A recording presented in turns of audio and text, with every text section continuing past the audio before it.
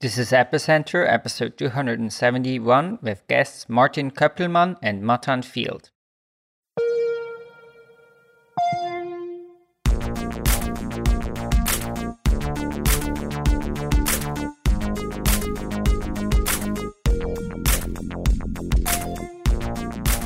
This episode of Epicenter is brought to you by TopTal. Experience a new way of hiring as TopTal delivers only the top 3% of applicants, including highly skilled blockchain engineers. If you're looking to scale your team with the very best talent, visit toptal.com/epicenter. Hi, my name is Brian Fabian-Crain. And I'm Sunny Agarwal. So we're here today with Martin Köppelmann, who's the CEO and founder of Gnosis, and Matan Field, the CEO and founder of DAOstack. Both of them have been on the podcast before, and today we're going to speak about this super exciting experiment that they're doing together, which is combining a decentralized exchange and a DAO.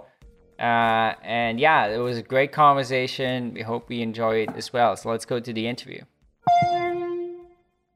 So we're here with Martin Köppelmann and Matan Field. So both of them are, back on the podcast, have been here before. Matan actually twice, so your third time here, and Martin was here 3 years ago.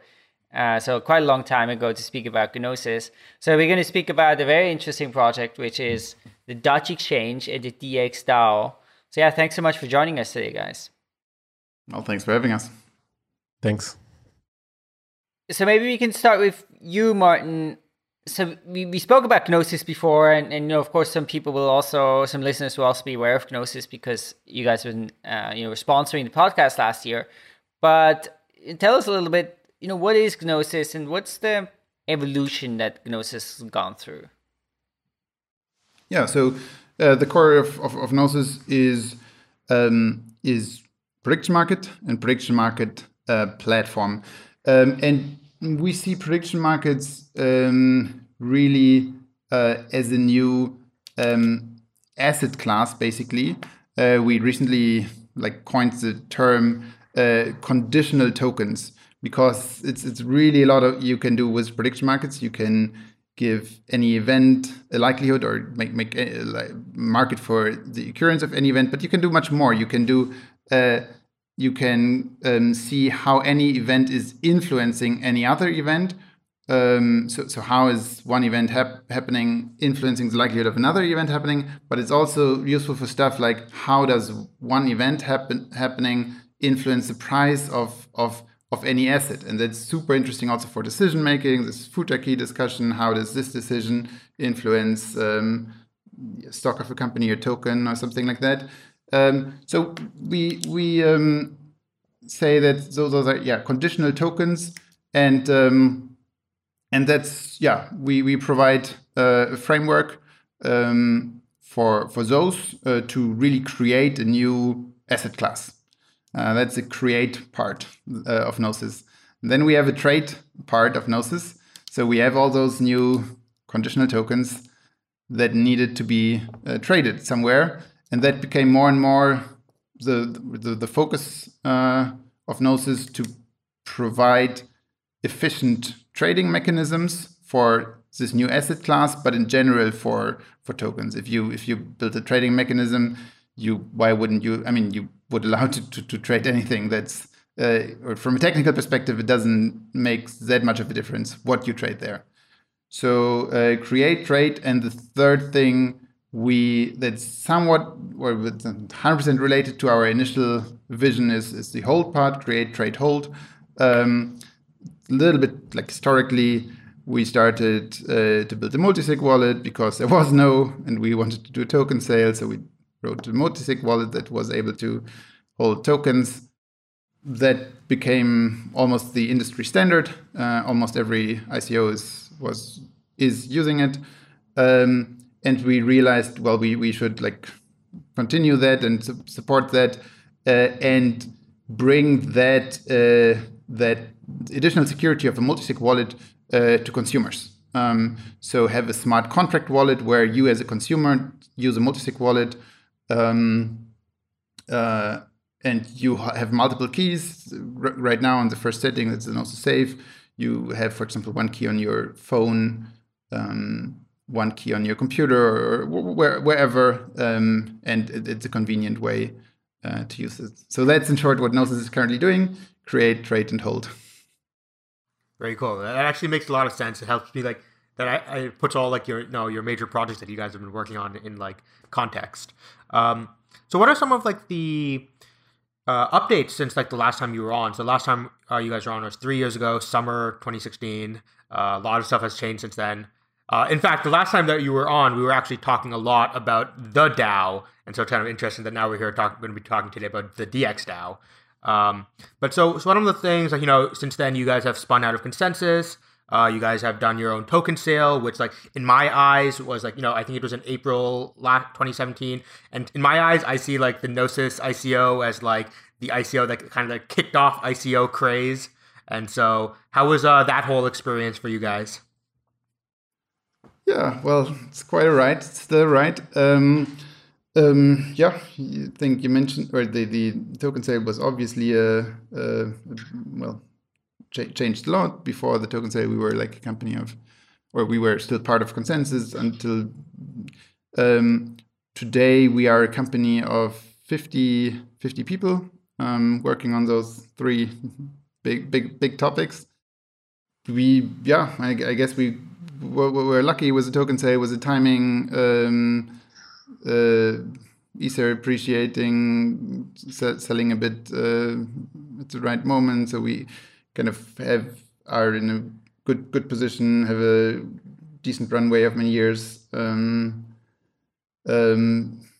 I think it went very well, and we are in a good position. But still, there's so much work. There's so much like infrastructure still missing. That's just the case. I mean, the decision to build stuff like exchanges or exchange technology and yet another wallet was not something we did lightly. Or I mean, we obviously looked at the 100 other DEXs that are currently being built and the 100 other wallets that are being built, and we still decided it does not cover our needs, and we do think we bring additional significant contributions with the stuff we do. Mm-hmm. Cool. And so Matan, how about you? You guys were on much more recently, only about 8 months ago. How has the evolution of DAOstack proceeded since last May? Yeah, so likewise, I mean, we had a really successful or very successful token sale back in May 2018. And then, of course, that changed a lot. We grew the company. Now we're a company roughly of 25 people. So that's, well, of course, that's kind of like stabilizing the company and growing the project. And then we made a lot of efforts on, I mean, we already had a working product before the token sale. We insisted to launch a token sale with a working product, but I think the last 8 months we had an incredible advance in pushing the product from, I would say, a prototype into a real production ready, like a real product that is on a blockchain but looks like a real product and works like a real product and has a significant value proposition, kind of like make it way more professional. So these 8 months were a huge amount of effort to bring like the most advanced technology on top of the blockchain. And yeah, it's pretty exciting. And now we're just launching that, and DXDAO will be one of the first, maybe with few other DAOs that we will launch with. Basically, we launched the basic platform. I mean, we already launched it, 6 months ago on the mainnet with an alpha version, which again was kind of like a prototype. But now in Q1, towards the end of Q1, we will be launching the whole system, from the bottom end of the blockchain contracts all the way to the interface, and there are a few layers in between. So the whole system will be launched in public beta, and the DXDAO will be one of the first, probably the first big DAO on top of the platform. Cool. And yeah, we're going to come back to that in detail in a little bit. But before we dive into the DXDAO stuff, let's talk about the Dutch exchange. So Martin, why did you guys decide to build a decentralized exchange, and what's different about the Dutch exchange? Yeah, first, because we needed a place to trade predictions. So simple as that. So prediction market obviously is a place where it already includes the word market. So I guess the next question could be, why wouldn't we use one of the existing market mechanisms? And that is because we believe there is a need for fully decentralized market mechanism. And most of the decentralized exchanges right now are, I would call them non-custodial centralized exchanges. So that means, yes, they are non-custodial. You remain in control of the funds, but critical parts of the exchange, like the matchmaking, keeping the order book, maybe even deciding which tokens can be traded or not, are in centralized control. And I definitely see a need kind of also for those non-custodial centralized exchanges, but I definitely also see a need for like more protocol layer or like infrastructure layer thing that's just slightly above Ethereum, just some decentralized protocol that allows you to efficiently exchange any token into any other token. And my claim is there are few there are like some that are fully decentralized. So Uniswap is, for example, one, and there is, well, you can also do a full on-chain order book. Augur is doing that. Oasis Dex is doing that. So those are basically the two or the three only fully decentralized exchanges I'm aware of. All of them have, unfortunately, significant game theoretic problems around front running, around being able to provide enough liquidity, because the costs are quite high to provide enough liquidity on those mechanisms. So the bottom line is, we are really into building something that is fully decentralized, market mechanism that's fully decentralized, is reasonable or is as efficient as possible, of course, and doesn't have any like game theoretic attack vectors. Like minor front running is a big one. So could you go ahead and like maybe walk through us a little bit about how the DutchX system works and like, you know, the mechanisms of this exchange, and how, you know, I feel most people might, when they think of exchanges, they're probably usually thinking of order books. That's probably what most people are familiar with. So how does this compare to a traditional order book mechanism? Right. So just to preface that, the Dutch exchange is, I would make the claim it's right now the only fully decentralized mechanism that cannot be attacked with front running, especially from miners. So, and we had to do like compromises for that. So how does it work? It uses the Dutch auction model. So let's say, Sunny, you want to sell, what tokens do you want to sell? Let's say some Maker token. Maker tokens, right. So there is a pair Maker, and that's actually one of the pairs that's quite active on the DutchX, Maker Ether, let's say. And roughly the system starts every 6 hours in auction. So there is a period before the auction where everyone who wants to sell Maker tokens puts their Maker tokens in this pot. And at some point the auction starts, and basically the auction mechanism is now trying to sell all those Maker tokens that are all in one pot for as high price as possible. So what it will do is it will start a Dutch auction. So that means it starts at a high price. And high in our case is defined as 2 times the previous price. So the previous price is roughly the market price. So it starts at 2 times the previous price. And then the price, or it offers this to the market, to anyone who can do an Ethereum transaction on the blockchain at a dropping rate. So the price continuously drops. And now, as someone who wants to buy Maker, you can, as soon as the price reaches the level where you are comfortable with, you can make a bid, or you can send Ether, and at that point you have the guarantee that you will get that price. Or if the auction continues, and unless you clear it, it will continue.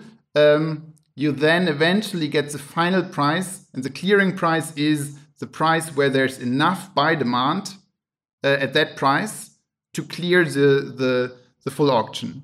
And the pricing function goes like after 6 hours, so it's a one divided by x function. After 6 hours, it reaches the previous price, and it goes all the way to zero. So after 24 hours, it basically goes to zero. So then we definitely expect that there will then be shortly before zero, there will be a buyer. I mean, obviously, ideally around 6 hours, after 6 hours, when it reaches the market price, roughly the market price, it should close the auction.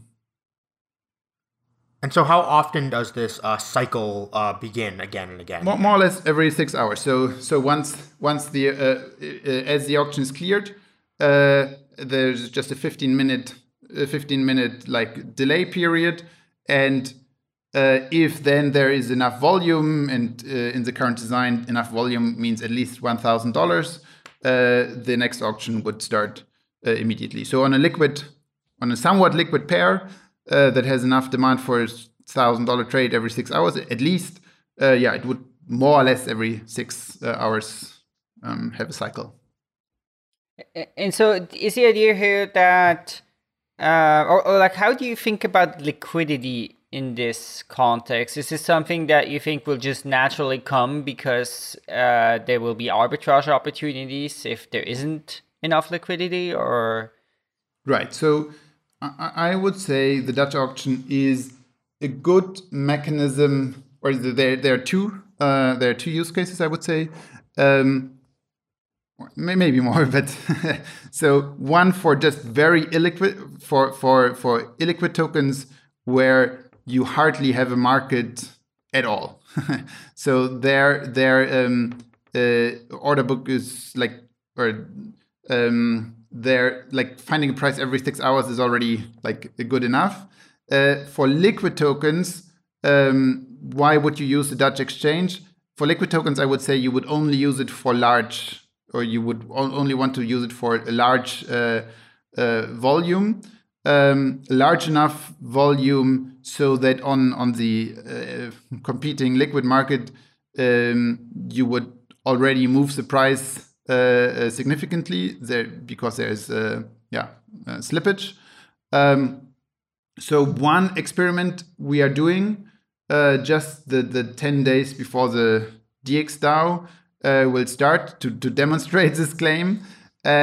We will, for 10 days each day, put $100,000 DAI order in. So we are each day selling, or kind of buying Ether, so selling DAI for Ether. So Gnosis will basically just buy some more Ether with DAI. We are very curious what the final price will be, and how the final price will compare to the market price at the time. So our claim would be there is no DEX currently that can handle a $100,000 market order.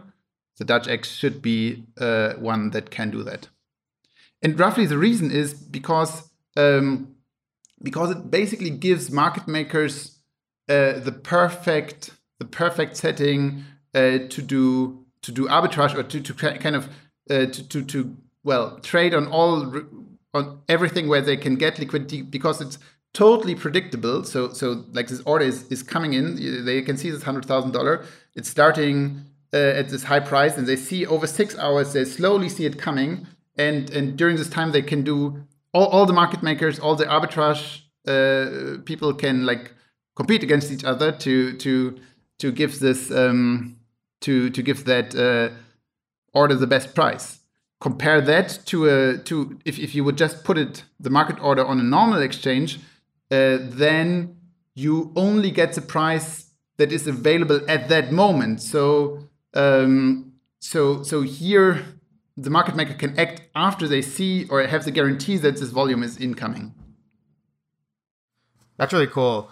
So a few weeks ago, we actually had James Prestwich on with, and he works on a project called Suma One. And so they were actually using sort of cross-chain Dutch auctions where they were selling Ether in exchange for Bitcoin. And so it was actually very interesting to see that on all of their auctions that they've been running, they've been doing something similar where they've just been putting up their own Ether. And it's always been being sold almost at like a 10 to 20% discount every time from like, the market price on like centralized exchanges. So, like, while reading through your documentation, I read about this, like, Magnolia token and stuff, like, these things that will help incentivize liquidity. Can you talk a little bit about what these mechanisms are? Yeah, so liquidity is, of course, the biggest challenge to get the liquidity running. And so basically the Dutch X has a built-in mechanism that will only kick in on February 18th, and like in parallel to the DX launch, and that will basically it's a simple strategy that those who trade earn it's a new token, and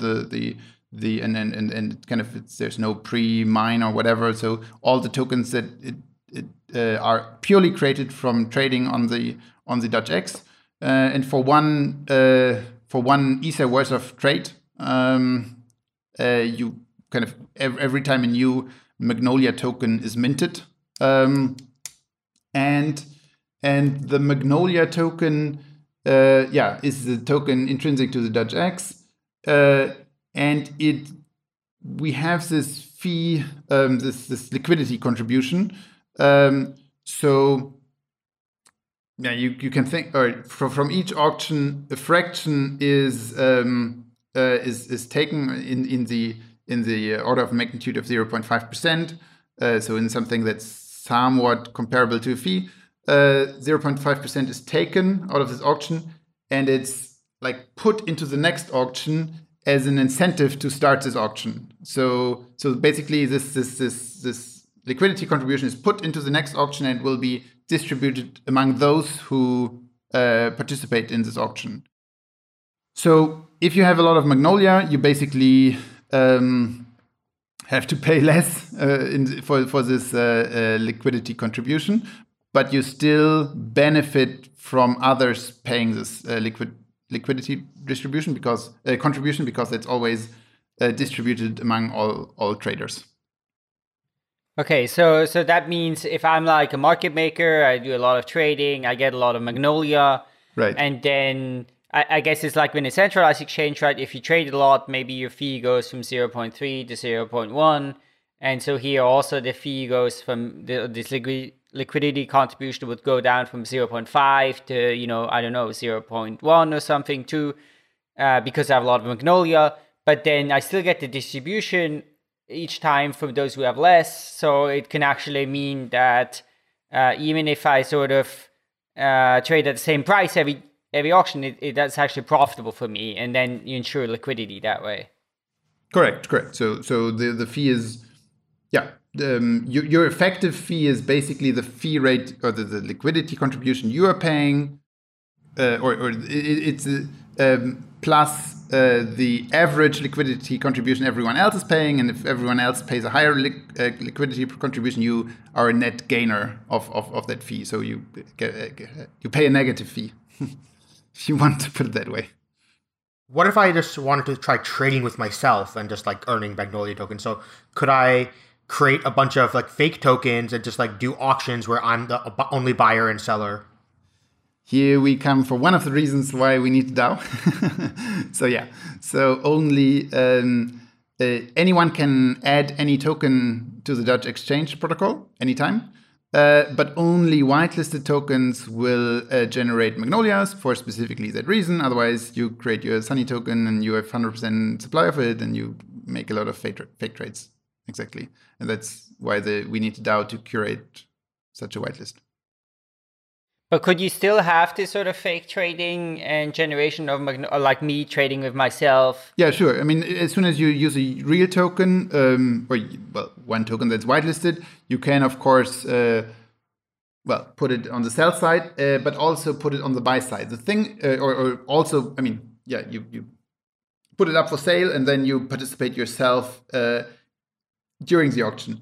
The thing is, that doesn't hurt the Dutch X. It would even benefit the Dutch X because you're nevertheless providing real liquidity, because, or at least to some extent. So on an order book, you can specifically fill your own order, and then you can even fake it by pretending, or in some models you can fake it by pretending you broadcasted this order, but in reality you didn't, and you just like match it yourself, and you can completely completely worthless to the exchange.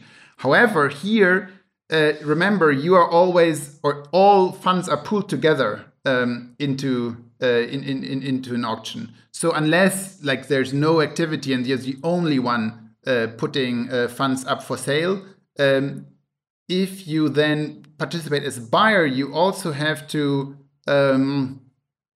give everyone else basically in this auction that price. And if you want to make sure that you don't lose funds, bottom line is every trading activity provides real liquidity for those who just want to trade. Right, but couldn't I still, I find some token that nobody cares about. I mean, it's whitelisted, right? I mean, some people are trading it, but now I'm doing like, I don't know, 500,000 per every cycle, and I'm just trading with myself.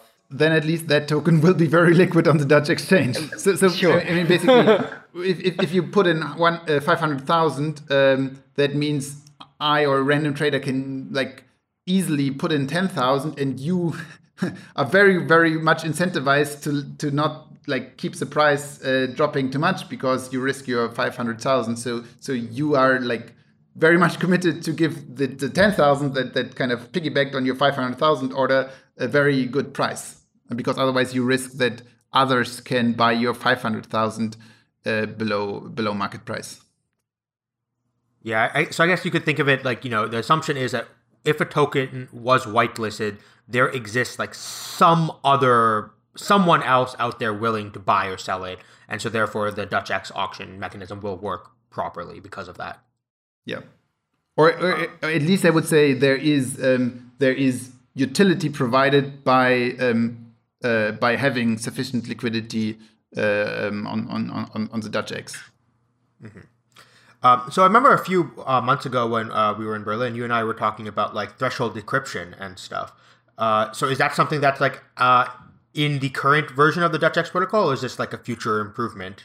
No, so that is diffusion exchange. That's its own topic in a way.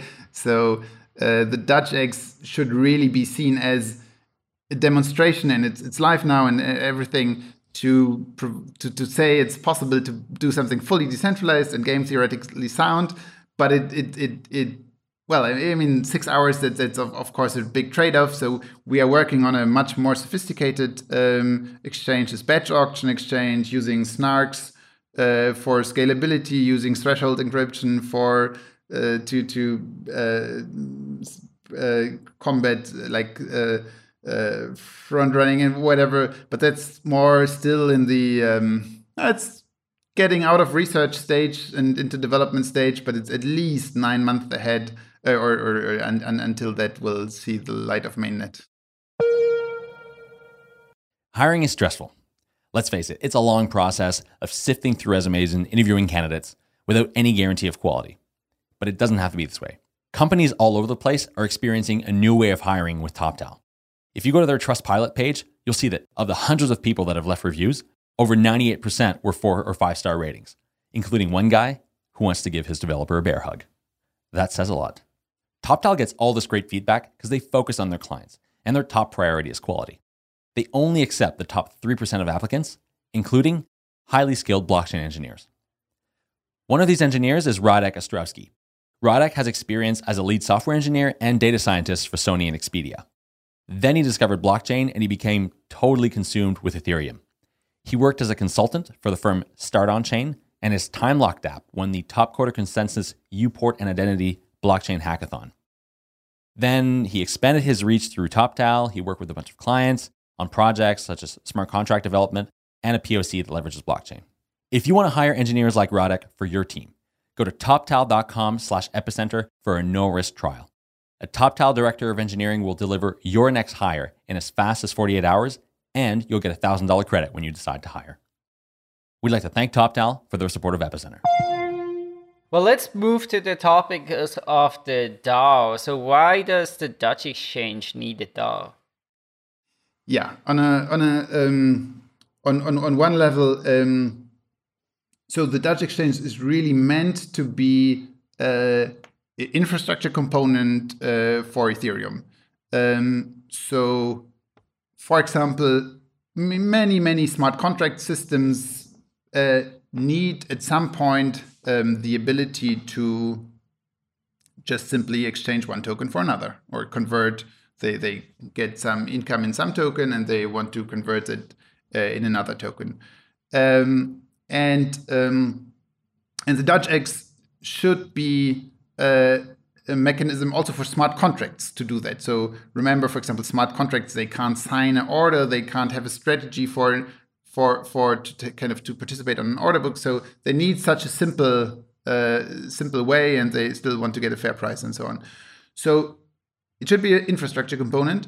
And if it's a smart contract, the smart contract can't easily upgrade itself or change itself. So the Dutch X needs to provide a high level of reliability, extremely high level of reliability. Ideally, you would have the guarantee that if you kind of use it, you have the very, very high guarantee that in the next 10 years, ideally in the next 100 years, you can just use that thing. And now you are, of course, you can do a trade-off. So either you make it completely unchangeable with no upgrade functionality whatsoever, you just deploy the contract, they're immutable, which of course has the disadvantage that you can't improve it, and you can't, and like every parameter you set, even things like this whitelist, everything has to be like correct in the first try, and then you can never do anything about it. The alternative is, of course, you have a centralized entity that can make an upgrade, but then you also lose this strong guarantees because you're now dependent on this central party that has, well, the keys to it. So we think a DAO is a very reasonable, or is the most reasonable middle ground between, but can still provide, given that the DAO is widely distributed and has like 10,000 reputation holders, it can provide those strong guarantees that you're not reliant on a single entity and a single point of failure, if you want so, but it still is agile and can make upgrades and improvements and provide a better system. And so you mentioned that the Dutch exchange has been running for 6 months. So does the DXDAO take over the Dutch exchange smart contracts, or can you talk a little bit about how this transition is going to work? So when we deployed the Dutch X, we threw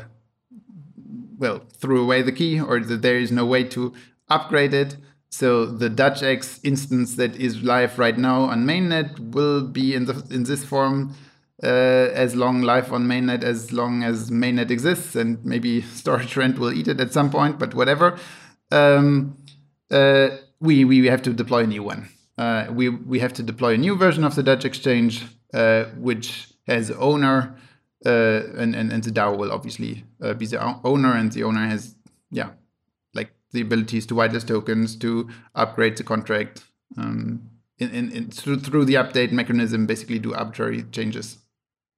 So why can't you use this same mechanism actually forever, where instead of having to have a proper upgrade path, we just keep on leaving the old version of the Dutch X sitting on Ethereum and just keep deploying new versions, and as people want to switch over to the new version, they can move their liquidity over to the new version? Right. I think that would be a sensible strategy if that thing would be its own like DEP, and end users would directly trade on it, and then the end users could just decide to switch to the new version, or like stay on the old version. However, if you really want to build many layers on top, and you see this exchange more as, again, infrastructure component, you want to build all the DeFi, decentralized finance applications. For example, those things, or all the margin trading that needs a price feed, and the Dutch X, by the way, should provide quite reliable or hard to manipulate price feeds. They need a price feed, they need a liquidation mechanism, and you want to build smart contracts layers on top, and maybe another smart contract layer on top, and then only an application. Then it becomes really messy if all of those layers and layers have to have their own upgrade mechanisms, or then. So I do think there are fundamental infrastructure components where ideally you can build on top of them and have the guarantee that they will run and be maintained will run and have continuous liquidity for a long time. And just assume there would be this fork and everyone would move to the new one, but there's one contract that's still running on the old one, and then suddenly the old one runs out of liquidity, and it's then really not anymore a very reliable price feed, or you get shitty prices. All those things. On the other hand, though, isn't this also can be seen somewhat as a security vulnerability as well? Where it's like, when we're doing like programming, like, if this is why you do package locking, where like you don't want your underlying libraries to just like swap out from under you, break interfaces, etc. Of course. I mean, absolutely. So the DX DAO is a radical experiment, and it has to prove itself that it can provide this level of reliability, and it has to prove itself on many levels. So it has to prove itself. The DX DAO has to prove itself on a technical level. The contracts need to be secure. Obviously, it has to prove itself on a social or as on a game theoretic level, that the actions of the DAO, or the value system of the DAO. There are many ifs and things that first need to be proven. But eventually, I would say a DAO might be able to provide those strong guarantees that it keeps things going, does updates, stays on top of the most recent technology, but doesn't. But again, you are not dependent on a single actor, but on this collective, this 10,000 people or maybe more. Maybe to add some thoughts on this. So basically, fork rules is good. So first, two things. Fork rules is one, only good for upgrades, but it's not good for many other kind of decisions that a DAO can make. So a DAO can make many decisions that a fork rule cannot make. But I think more importantly, fork rule is good. Fork rule is a great governance mechanism. It's the best decentralized governance mechanism for decisions that are very, very infrequent. So if you need to make a decision once in a year, I would say that probably, fork rule is probably the best decentralized governance mechanism. But once you want to make many, many small decisions, and now we can enter what kind of decision, including in the upgrade situation, what do we call upgrade? Token whitelisting. Is token whitelisting an upgrade? Do you want to fork every time, the crowd needs to decide about whether to list a token or not? So once you are starting to speak about tens and hundreds and eventually thousands and tens of thousands of decisions a year, then fork will just make absolutely no sense. And you would have to have a DAO to collect decisions at scale. And I'm saying at scale, I mean at scale in terms of throughput of decisions, but then scale of throughput of decisions correlate with scale, natural scale of DAO itself. So if you have thousands of people, they will have thousands of ideas to execute on. And that's something that simply you have to have a DAO if you want to harvest that potential. So, I guess that kind of actually makes a lot of sense. So, I've had this similar discussion a lot with Will Warren from ZeroX about does the ZeroX protocol really need a governance mechanism? And because I was kind of making a similar claim there, saying that, okay, look, you can upgrade, you can just launch ZeroX v2, and then all of the relayers who are can just point to ZeroX v2. But I guess sort of the big difference here is that my perception of that works for ZeroX because it's centralized relayers and they can individually just choose to point to the new version of the ZeroX contract. But if you're really trying to focus more on the whole a larger decentralized finance ecosystem, it's kind of who knows what it might not be centralized relayers who are pointing at DXDAO, at DutchX. It could be other decentralized apps that are pointing at it. So it kind of, you do need a more coordinated system than you would in something like ZeroX, for example. Yeah, I mean, I would even try to argue that even in ZeroX, I mean, the minimal feature that you need, which is maybe an upgrade once a year, yeah, I would say I agree with you. Like fork is just as good. But I also think that for ZeroX, you can think of many more things that you could do in decentralized fashion, and for these you need DAOs as well. So Matan, you mentioned this, this ultimate ambition, right? That something like DXDAO could make 10,000 decisions a year or maybe more. And I guess that ties into very much what we spoke with you last time, right? So holographic consensus and sort of, the mechanisms of DAO. So can you explain a little bit, how is that going to work? And I was specifically curious also about, reputation, right? There's this thing called reputation, which is going to have a key role in the DXDAO. Sure. Yeah. So firstly, reputation. I mean, it's a sensitive word, and some people interpret it differently, and even more so when you compare it with the rep of Augur. So let's just clear the definition. When we say reputation, we simply mean voting power. Like the weight of your voting is your reputation. It's just a number. But the way that this reputation is allocated to you can be anything you think of. It can also be related to some tokens, such as locking of tokens, and we'll probably speak about that. But reputation, we just mean your voting power. The second thing about reputation is to say, so often people talk, when they talk about reputation, what they mean, and again, that's very different from the rep token of Augur, what they mean is that reputation is not transferable. Now, it is partially true, but then we need to decide what we mean by transferable. But I think there is what people usually not speak about is a more important feature of reputation, which is reputation is slashable. It's deductible. So I can, in fact, while in the contract of the reputation contract itself, it is non-transferable. So you cannot transfer your reputation directly from an address to an address.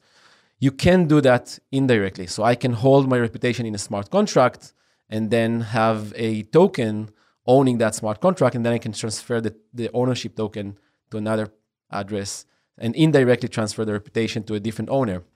But still, my reputation score that is tied one-to-one and solidly to this address, in this case, the smart contract address, can be deductible by the owner of the reputation system, which in this case is the DAO. So if I'm making something which is socially unacceptable, the DAO can decide to slash my reputation. And that's a critical element. I would even say boldly that I think that's the only way to fight with, for example, on-chain bribery attacks. So this is roughly about the reputation. And maybe just really quickly about holographic consensus. I mean, the whole problem, I think the biggest problem of DAOs that was triggering this line of thoughts is that, basically you get into a scalability problem right from the beginning. Just as much as you get to scalability problem with consensus protocol, with blockchain, in the same way, in fact, pretty analogously, you get to a scalability problem with decentralized governance. And you cannot really, it seems naively, you cannot make many decisions that are also resilient. So this started kind of like the line of thought of holographic consensus, which is basically allowing you to make decisions by relatively a small amount of reputation out of the DAO, so that thus they are scalable, but in a way that guarantees that small group is actually representative in the sense that decision made in those groups actually reflect what the entire reputation system would think if they would just have the attention to consider those decisions. So thus resiliency. So as far as I know, that's the only current mechanism I'm aware of that resolve the tension between scalability and resilience in the domain of decentralized governance. And that's maybe also one element that brought our two projects together is that is used through that this is achieved more or less through prediction markets. So you have like prediction markets for the proposals that asks the question: will the proposals will that proposal be accepted by the vote? And that serves in a way as a filter as a way to prioritize or like boost proposals. So if the market has a high confidence that this proposal will be accepted, then it might be fine to lower the thresholds or the requirements for the vote mechanism to accept this proposal. Yeah, and maybe just to comment on that, I mean, for a long time, this big question was on the table, and people have realized that governance systems, the regular notion of governance system, voting with static reputation, they are relatively resilient, but are very not scalable. At the same time, markets are usually more effective, but they are very not resilient. You can easily manipulate them. So the solution eventually was to actually combine the two. So the decisions are made by voters, by reputation holders only. But then in order to scale their capacity, there is another system, a market, prediction market, of people who only make predictions. They are not making decisions. So in that case, it's in this manner, it's different from futarchy. The predictors do not make a decision, but they just predict what the voters will say. And by doing that prediction, they basically scale the capacity of things that the voter can decide about. So I have a question here. Now, Martin, right? Like Gnosis is all about creating markets for like everything. And you guys made the point that reputation can be sort of transferred, right? Like it could be held by the smart contract, and then maybe that controls reputation. Then you could sell kind of shares in this smart contract. I mean, why not just make reputation like fully tokenized and transferable? It seems like almost making where there naturally a market could be, you don't allow a market, or... Yeah, I mean the point. So firstly, the important point is less whether it's transferable or non-transferable. And as I said, in some sense, it's indirectly transferable. So I'm admitting that's a conversation that Martin and I had like for the past 3 years. So it is transferable, but it's deductible, and that's really what matters. It less. So it's true that. Making it on-chain transfer, like directly transferable in a way, kind of like just opens up more, maybe potentially more opens up more problems, and we don't see the reason to do that. But it's not the main point. The main point is the deductible, and I would say that you probably can transfer and you can sell your reputation in a very, very small scale, like maybe to your brother, but you would not be able to scalably, have it like an on-chain marketplace where you can, buy as much reputation as you want or sell as much reputation as you want. So that's it's similar to the situation where, for example, off-chain, people talk about bribery in DAOs. So off-chain bribery is not. I would not call it an attack vector. So off-chain bribery is something that it's very hard to coordinate and scale up. But on-chain bribery is super attack. Like it's a huge attack vector. So you want to make sure that these things are not scalable and on-chainable. If I understand it correctly, the main reason you're trying to avoid the transferability is so you have stuff be slashable. And so if someone does something, not according to social consensus, they can be slashed by the DAO. why not, we have a similar problem as well in the proof of stake world, and we solved this using unbonding periods, where why not have a system where, it's if you want voting power, you have to bond the tokens, and then you have to go through a long unbonding period. But once it goes to the unbonding period, then they're transferable again. Isn't that also a potential solution? This is an equivalent solution, and I'm just what we're presenting is just more generic than that. So basically, one of the ways. So in fact, the relevant way for DXDAO, but more generally, one of the way to have reputation is indeed locking some tokens. So you lock some tokens, and then the reputation score is simply the number that reflects how much voting power you got from locking the tokens. And then you can play with it with a formula much more generally. For example, it can be the amount of tokens that you locked, but it can also be the amount of tokens that you locked times the time that you lock it for, or many other formula. And more generally, you can also have reputation systems that are not coming from tokens. So yes, the answer is that it is equivalent, but much more general than that. And well, maybe to jump there in, that is actually one of the main mechanisms how the reputation of this DXDAO will be distributed. So one thing that's super important to us is we set up, or we tried to set up the initial distribution of this reputation. Or the ownership of, if you want, or the stakeholdership of the DAO to be really broad and to be kind of this fair, decentralized, no pre-mine or no kind of pre-allocation to Gnosis or to DAOstack. So there will be mainly two things or three things you can do. So one is trade on the Dutch exchange and earn those Magnolia tokens that will distribute 50% of the reputation.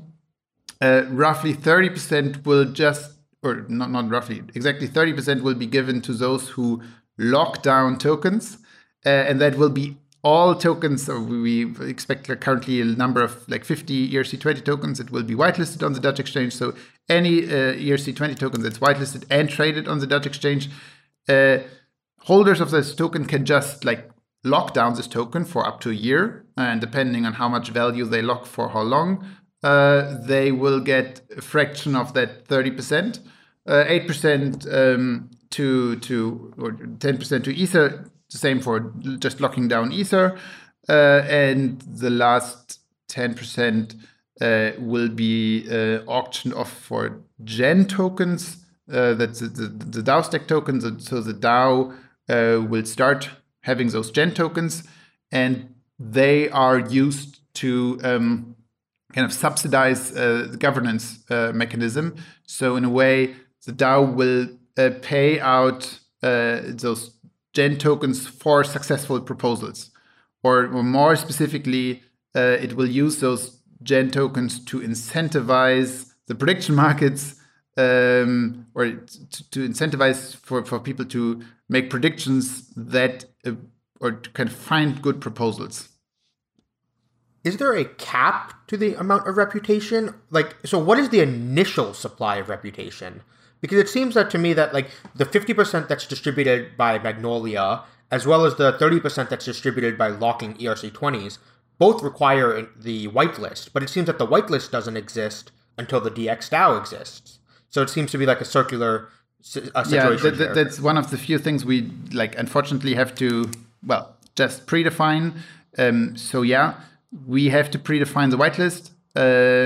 We basically try to do it's somewhat random, but the top, or most of the top 50, maybe we can extend it to 100 tokens. And if anyone wants to be on the whitelist, they can contact us, and then we will make sure that that's also added. But I mean, we have to it just work for us, because we have to evaluate each token. And is it actually a real token, in the sense that each token is in some way can be an attack vector. If there's one malicious token, then someone could grab way too much. If you're going to put your Sunny token and then control the Sunny economy, then you'll maliciously generate a lot of Magnolia and basically wipe up the value of Magnolia. So that we want to make sure that there is no Sunny tokens on the exchange at the beginning, and then the DAO will be the guard for later on. Yeah. Do you need price oracles for each of these tokens as well then? Well, Dutch exchange.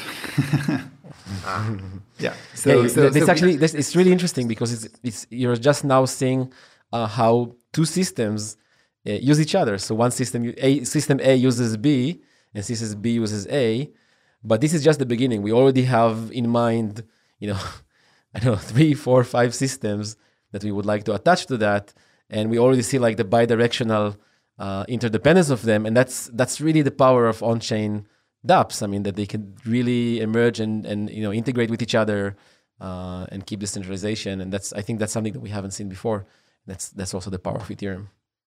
So what about the economic value of the reputation token? Like, does it have value, and what will drive its value? So let me make this outrageous statement. I think there is a small chance, but I would probably go on record and say it's like roughly maybe not exactly 1% chance that the DXDAO will be the biggest organization on Earth in 10 years. So the biggest organization means like control the most resources, or like the most influential. Control the most resources. So can you expand on that, justify that? What would that look like? I mean, that's an outrageous statement, which is of course great, but right. I mean, I think that we need to like separate into parts. So we really need here to like speak about the potential of DAOs. And I think the way Matan and me, and Matan chimp in anytime, see it, DAOs are really probably the next big like step forward in ways how humans organize. So I like this quote that DAOs might be as important as the invention of the firm in the 16th, 17th century, because they are, in my expectation, or to our expectation, the only mechanism that allows coordination, strong coordination between 10,000 up to millions of people. And so we think DAOs are can be significantly more efficient in decision making, in processing input from 10,000, 1 million members, and coming to decisions. So this may be overused term of collective intelligence and stuff like that. So that's, I mean, probably talk about more about that, but that's roughly the general idea that there is a good chance, or small, I mean, still small chance, but there is a chance that the DAOs will really be the next evolution, or will replace firms as kind of the most powerful things for humans to organize. Now we can talk about why might the DXDAO have a chance to be the first DAO that kind of achieves that scale, or it kind of makes those throughputs, those large achievements. And we would say the timing finally might be right. So I think with the DAO 2.5 years ago, we already got an idea of like how things can explode and go wrong, of course. But I mean, beside that kind of going wrong part, it already, for those who were close to it, it was magical, kind of what happened once this DAO was created, and suddenly all teams in the space were like looking at this DAO and trying to interact with this DAO and become part of this DAO, make proposals for this DAO. It was this huge magnet for, I mean, this was really just a period of 5 weeks, I believe, or I recalled correctly. But again, it gave already an idea of what might be possible. And yeah, the DXDAO in a way does a more conservative, somewhat more conservative approach, in the sense that it doesn't like start with a big token sale, but it starts with this big reputation distribution period. But it is, I mean, it might decide. Well, it will be up to the DAO to decide to do a token sale or other forms of raising capital once it's live. So it has, the DXDAO has the full power to do anything that's possible on Ethereum right now, and that's much more than 2.5 years ago. So this DAO can it can have dollars. That's a trivial one, but we have now DAI and all the stable coins. This DAO can host a website and control content. So we have ENS and IPFS. So the DAO can control the domain, and that alone kind of means the business model of let's say Bloomberg and TechCrunch and New York Times. I mean, basically, most of the value of those three companies is just captured by their website or by kind of their ability to publish information that is kind of curated by them. Then there's much more. The DAO can take a lot of the smart contract systems that are developed are open source. It could deploy them. It could projects could decide to on purpose hand over upgradability to this DAO because they want to give up their centralized control.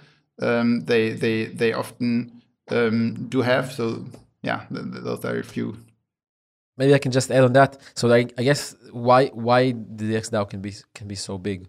So I think, I'm slightly repeating and echoing what Martin says, but just to be more specific, the bold claim about DAOs, or the expectation, is that they can be sort of like super scalable organizations. So the problem of centralized organizations is really that they do not scale well. Meaning that they can scale, but when they scale, they become less and less effective. So less and less, if you wish, effective per person. And this decay factor is really, it's really strong. And, every time that you invent new technology, you kind of like allow to stretch somewhat that factor. And then, we went from firms to eventually corporations, but still the pay that you're paying for scaling is very, very big. So very big organizations are very ineffective. And we believe that DAO, the centralized organization, actually can keep effectivity when they grow. And maybe, we don't know, we will see, but maybe they can even increase effectivity, just like network effect. They can increase effectivity per person as they grow.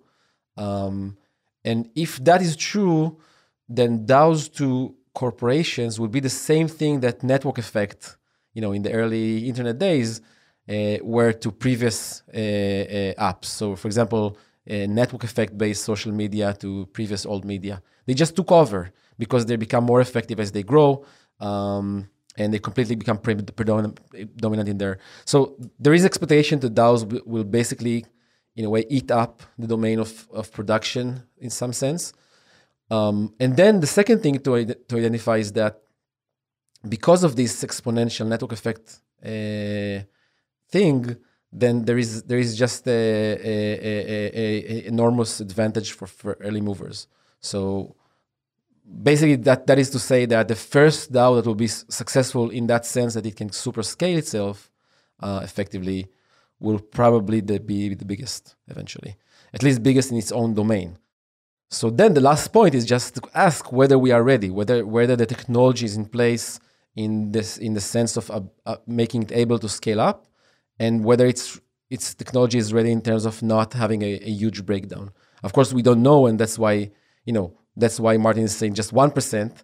There's so many things that can get wrong, but we want to say that the technology has matured so much in the last few years that there is some chance, some non-negligible but small chance, that things are ready to scale up without a major breakdown.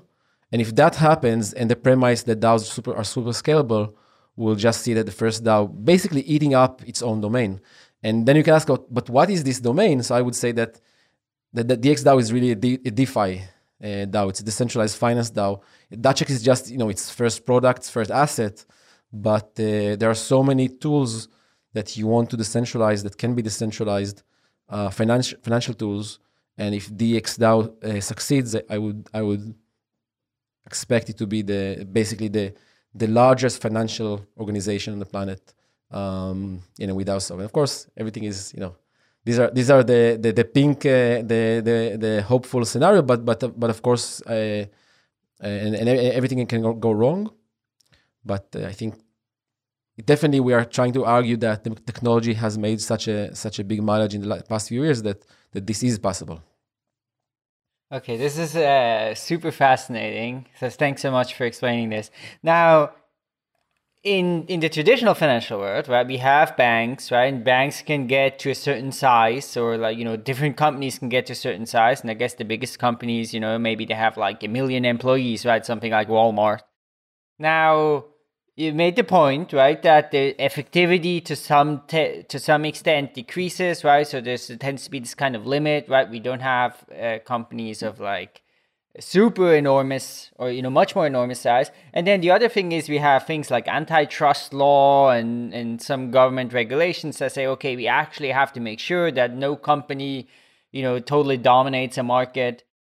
Now, with what you're saying, if that's true, right, that actually there are network effects around the DAO and the efficiency increases as it grows, I mean, what's the ultimate outcome here? Does this mean that there would be, if it turns out like that, and let's say DeFi ends up being, finance ends up just being eaten by decentralized finance, and then you have this DeFi DAO that, completely consumes DeFi, like what is the ultimate outcome here? Right. So I want to clarify something. I mean, the problem, so yes, one problem of companies that they cannot grow above 1 million people, let's say. But the problem is harder. The problem is that not only even in million, even in 100,000, they are not effective, and they are not effective because the incentives are not aligned. So the incentive of the owner of the company or the, other influencers of the company, whether it's the owner or, I don't know, the biggest stakeholder or the CEO or the board of directors, their incentive and the incentive of the stakeholders and the incentive of the employees and the incentive of the clients, all of these incentives are not well aligned. And that's why it's not effective. And it's not effective. I mean, you can look at it from effectivity point of view. It's just not effective. It can be more effective. But you can also look at it from more social point of view. It's not. But then, I don't want to get too much to subjective, terms like just, but it doesn't serve the incentive of most of the people that are involved in that organization. That's the point. And if a DAO can maintain effectivity at scale, it also means that by definition that it can maintain the alignment of interest at scale. And if that, all of the trust laws and regulation that you need to have in order not to have one company controlling the market is because that company is controlled by a single person or maybe a few persons. Some of these huge companies actually controlled by a single person, and then it leads to such a distort of alignment of interest of 1 to billion, literally 1 to billion. And here we have, if we are right in our in our wild guess, then basically that body can take over the market, but in a way that maintains the alignment of interest of all of those billion people involved. So you don't need to worry about the trust laws. You basically get what you get at the end. You simply get, and that's all what DAO's about, you simply get a very well effective and in a way fair, but fair is built into effective coordination between 1 billion agents around shared interest. But in in most companies today, don't employees also have like aligned interests? Usually they have stuff like options agreements and whatnot, and even things that aren't even traditional companies. There was some news last year about like Uber and Airbnb trying to distribute equity to like what are currently their contractors. So don't we all already see this shift towards especially in the 90s, the big thing that happened in the 90s was like executives started getting paid, compensated primarily in equity rather than salary. And so do we not already see sort of this shift towards incentive alignment even in traditional companies or, 21st century companies like Uber and Airbnb? Absolutely. Absolutely. It's just actually strengthening our claim. This transition from centralization to decentralization, this transition from a huge distortion of alignment of interest into more equitable balance or whatever you call it, alignment of interest is evolution. Is absolutely an evolutionary transition. It's the Darwinistic evolutionary transition, and we see that transition happening for decades. And the only thing is that each time a new technology is coming in, it enables you to set up a higher level of that coordination and incentivization alignment. But we also experience that the human greed, wherever there is a way to take over power, so you had like system that kind of like started in course of decentralization, but then there was some power concentration that could re-centralize them. And we've seen that over and over again. And in that sense, I think the blockchain has really changed the rules in the sense that it allows for technology that, in a way, maybe cannot be captured. Of course, we need to worry a lot about that and make that's one of those things that can go wrong. Of course, all of the game theoretic, rules here that the system won't be able to be captured at some point. It's really no frontier in that sense. Another question I have really quickly about the reputation token is, doesn't the non-transferability in a way maybe limit the potential future decentralization of the system? Because a lot of tokens today are like pretty centralized in their distribution, but the idea is that over time, market mechanics will help decentralize them. But if we don't allow reputation to be bought and sold on like public markets, how do we expect? What if the initial distribution that comes out next month is like super centralized? What is the mechanism for resolving that? Maybe let me. So first of all, I would say if we don't achieve like at least a sufficient level of decentralization, and I would say that kind of our internal goal is at least 1,000 participants, ideally 10,000 participants. Well, the DAO will not be interesting. That's one element. The other element is if it gets like this sufficiently decentralized initial distribution, of course it needs to like have much more reputation holders over time, and there are already ways built in that of course new reputation is issued. So one thing that is by default built into the protocol is anyone can make a proposal towards this DAO. Anyone, you don't have to have reputation. If that proposal is accepted by the DAO, you will get some reputation. And we just like today did the math. Roughly, I think the numbers we were trying to set those parameters, what all those should be, and we roughly kind of said if the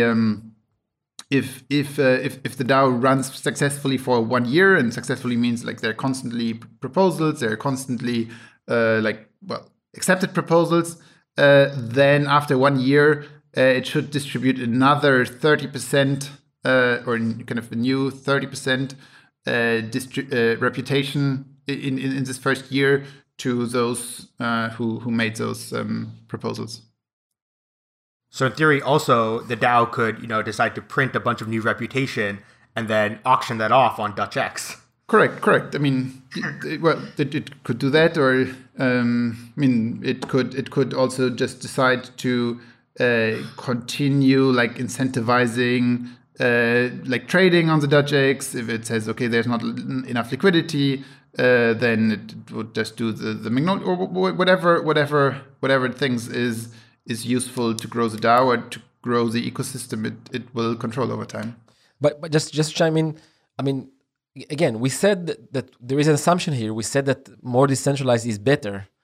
So if that is true, then if the DAO will even if this, let's say that the first phase of distribution was just mildly successful, and rather than the expected 1,000 reputation holders, we just have 100. But the thing is that if those 100 believe in the agenda of the DAO, if they believe that decentralized is good, they then have the incentive, the interest to keep on distributing reputation. So they can distribute reputation in so many other ways, and they just have the incentive to grow and grow that DAO. Secondly, there is also the mechanism of delegation that, of course, is another way to kind of like you can have it's kind of like a mild form of transferability of reputation that can be retractable or not retractable depending on the conditions. So yeah, just to say that definitely decentralization of reputation is important, and we are saying that it's evolutionarily advantageous, and thus will happen. And if not in the first DAO, in the second DAO, that will make it better. I guess before we wrap up, I'm curious. So, do you see, if the DX DAO becomes this DeFi DAO, do you also think that in the future maybe something like Gnosis prediction markets would be managed by the DX DAO? Certainly, yeah. So I mean, we are like.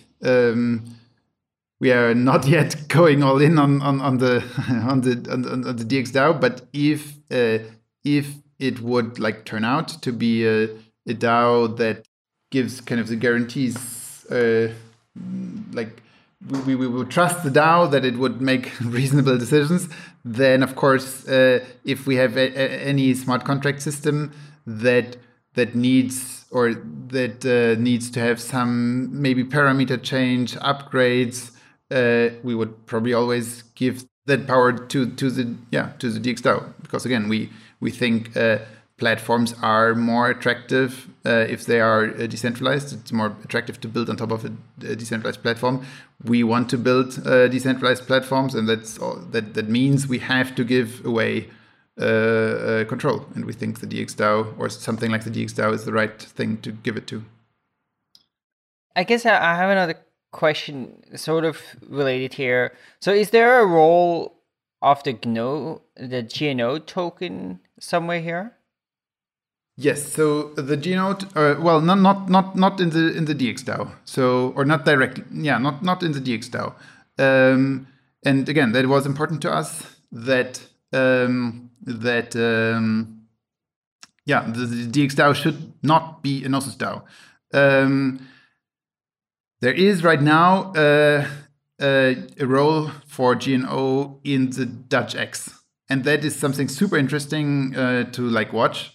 So right now I described this liquidity contribution mechanism and the Magnolia. So that's one part. So you can like have a lot of Magnolia, and that gives you again an advantage by paying a little less liquidity contribution and effectively gaining fee. And the other thing you can do is you can use OWL, and that's kind of, or that is always the idea behind Gnosis or GNO, that you lock down GNO and you get fee credits, and we call them OWL. Like two and a half years when I was last on the show, it was called Wiz still, but now called OWL, whatever. So right now, in the DX DAO uses OWL. So you can pay part of this liquidity contribution in OWL. So roughly that means if you have GNO and OWL, you kind of get the slight advantage, similar like you can get the advantage with the Magnolia. And it will be super interesting to see what the DAO does with that. So in theory, the DAO could fork out GNO.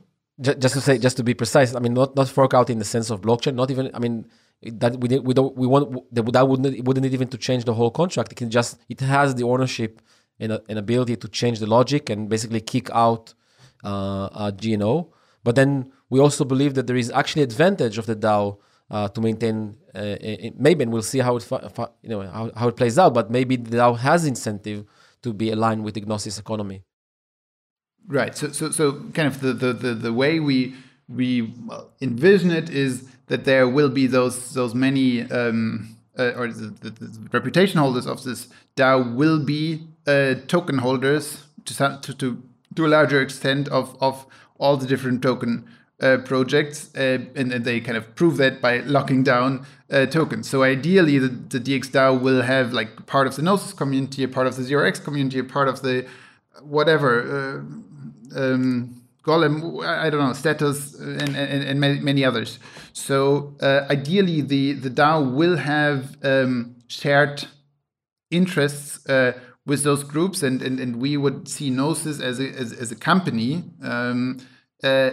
as like someone interacting with this DAO and probably once in a while making proposals to build stuff for that DAO. And ideally, the DAO would see that as valuable, and therefore don't fork out GNO. But that is definitely the risk I guess we are taking if you believe in decentralization, if you believe in giving up control. Yeah, that's a consequence that you give up control and you risk that you lose control. Cool. Well, thanks so much for coming on, guys. It was really, really interesting to speak about. I mean, I also remember, back in the day, we did episodes about the DAO when that was happening, and I remember that, incredible momentum and excitement around that, and certainly it was so obvious back then, even though this was such a primitive attempt of the incredible power that DAOs have. So if finally we're at the point where this is kind of coming back, and maybe with a much different level of maturity, that's something incredibly exciting. Now we're gonna have, of course, links to a bunch of different stuff, but probably some listeners do want to get involved and participate in the DAO. Do you guys have some maybe final words or pointers, or what should people look out for? What's the timeline here? So one final word is this thing is risky. DAOs have unforeseeable consequences. You can lose everything. You kind of and so on. So if you do it with that expectation, then definitely the DAO Stack channels and the Gnosis channels are channels where you will get relevant information. dxdao.daostack.io, I believe, will be the website where, from starting February 18th, this initial distribution period of the reputation will start, and you can there do the different actions like locking down tokens and so on, and get, of course, all the relevant information. And this period will then go for 30 days. So for 30 days starting February 18th. You can do all the actions to become part of this DAO, and then there's like just 2 weeks like cooldown or kind of initiation period, and then starting early April the DAO is live and develop its own life. And maybe just one last comment. So with Gnosis we obviously obviously Gnosis and DAOstack are like kicking off this DAO, but it's really important to us to make it clear that this is not a Gnosis DAO. So we already made the pre-commitment, and we will make this announcement a few times. We will burn all bridges on early April. So basically, once this initiation period is over, we will basically say Gnosis involvement is over for now. Gnosis involvement is over. Maybe eventually we will then start again, like interacting with the DAO as described before. But at that point, we will basically say either this thing develops its own life and kind of does something out of its own, or it will die, and we will let it die. We won't do anything. So we will close our GitHub repository. We will close kind of the communication channels, and we really want to. It should develop its own like ways. Where does it communicate? How do people coordinate? we think really, we saw like projects like well, obviously Bitcoin, that it helps that at some point the creator steps back and allows the thing to become to be not limited by the creator, basically. Yeah, maybe to add. So of course, as Martin says, like DAOstack and Gnosis channels are open, and although it is, like I said, we're burning all bridges, and DAOstack and Gnosis will not drive. We're just building technology, but will not drive the DAO once it's alive. It has a life of its own, but there are some places. So firstly, there is a forum that we're setting up for that, and again, we don't want to have any ownership of that forum, but we're setting up a forum where people can speak. So it's the daotalk.org. You can already go there, daotalk.org, and right now, it's not live, so there's no discussion, but people can decide on their own to have a discussion there. Secondly, we're building the whole stack, so in that sense, we build the contracts and the protocols and more layers of technology. But at the end of that stack, there is an interface, which is called Alchemy, which is right now under the domain alchemy.daostack.io. So that's an interface that could be through which you can operate or participate in the DAO. But again, we have no wish to have a control on that interface, and in that sense, there's already a bunch of other alternative interfaces by independent actors that are being built up to also serve as gateways to the DAO. But anyway, you can participate in that DAO through that interface, and of course participate in the reputation bootstrap period to get reputation.